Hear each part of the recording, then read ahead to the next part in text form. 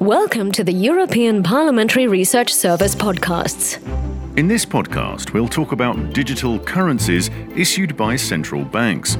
We'll look at the different design choices and examine the potential benefits and risks of such cryptocurrencies. Want to know more? Stay with us. Soon, carrying a few coins in your pocket or wallet will be an act of the past. You bet.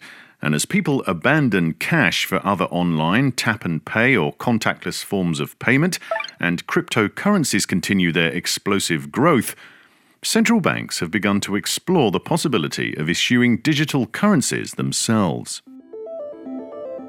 Now, there are several ways of doing this.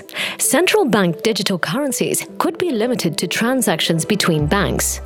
They could be issued as a new digital means of payment to the general public and coexist with bank money and cash. Or banks could opt for a more hybrid solution. They could also be account or token-based, with both options having advantages and disadvantages. Although at the moment, account-based systems are generally viewed as more secure. So what would be the main benefits and risks of central bank digital currencies? One of the potential benefits of such currencies is that they could alleviate the problem of concentration of the payments infrastructure, as well as its vulnerability to loss of confidence. But there are more. Here's Angelos Delevorias from the European Parliamentary Research Service. Indeed, many other potential advantages have been identified by researchers and academia. For example, they could execute payments quicker and cheaper. They could discourage illicit activity in the shadow economy by increasing payments transparency. They could spur competition in the payments industry. And finally, they could reduce the problem of banks being too big to fail. This is based on the idea that if many households and firms used central bank digital currencies rather than deposits for their own transactions, the social costs of a bank failure would be lower. Central bank digital currencies could also help preserve the EU's sovereignty over transactions in the face of global stable coins such as the Libra project. And they could also contribute to financial stability, given that the general public's direct access to a risk-free asset could remove the incentive for depositors to flee in times of crises. Now, what are the main criticisms? Critics of central bank digital currencies range from those who simply question the need for such currencies altogether to those who point out the risks, and these are manifold. Such currencies could amplify the international spillover effects of shocks. They could also curtail the autonomy of less powerful economies in their monetary policy, and even substitute their domestic currency in payments and financial transactions. Another concern is that central bank digital currencies could facilitate tax avoidance or a loss of domestic oversight capabilities. They could also limit the variety of payment instruments available to households, create undesired volatility in exchange rates, and put banks' deposit bases under threat. To find out more about the potential risks, we spoke with Guntram Wolff, German economist and director of Bruegel, a renowned think tank specialized in economic affairs.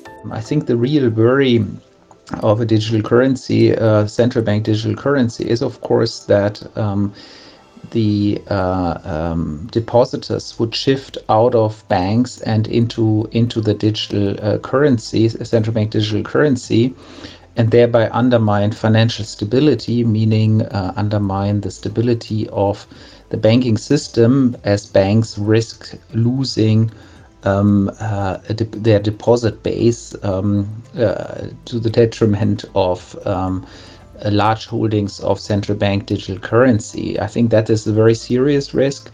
The ECB takes that risk very seriously. Despite the risks, central banks around the world are toying with the possibility of issuing their own digital currencies for several years.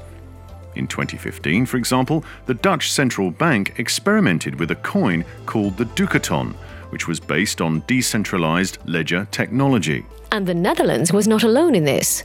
Similar experiments were conducted in Canada, Singapore, and Hong Kong. And other countries such as Sweden and the US are quite advanced in their research. And in China, the digital yuan is currently being tested through pilot programs in different Chinese economic regions. So what's happening in Europe? After months of studying the possibility of issuing a digital euro, which would complement cash and wholesale central bank deposits, the European Central Bank decided in July 2021 to launch the investigation phase of a digital euro project. The investigation phase will last 2 years and aims to address key issues of design and distribution.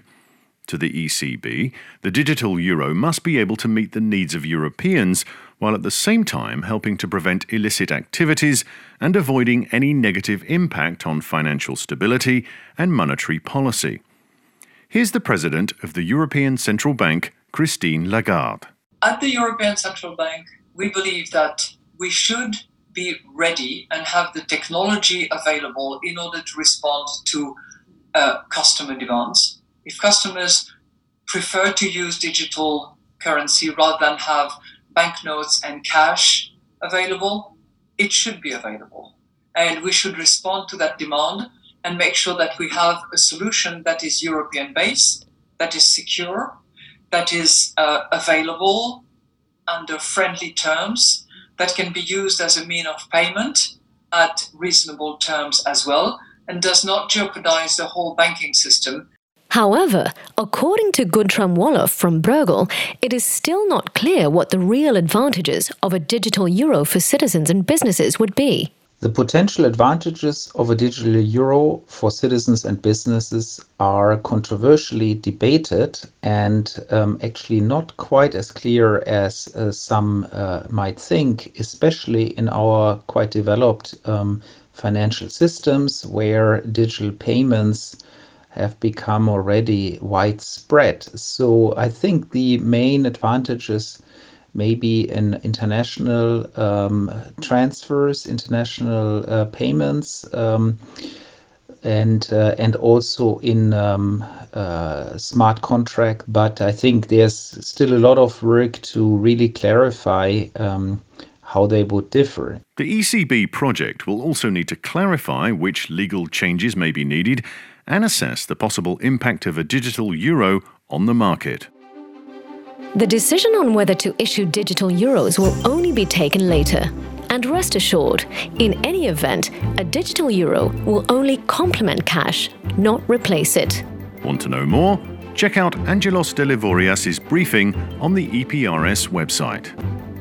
This is a European Parliamentary Research Service podcast. Thanks for listening.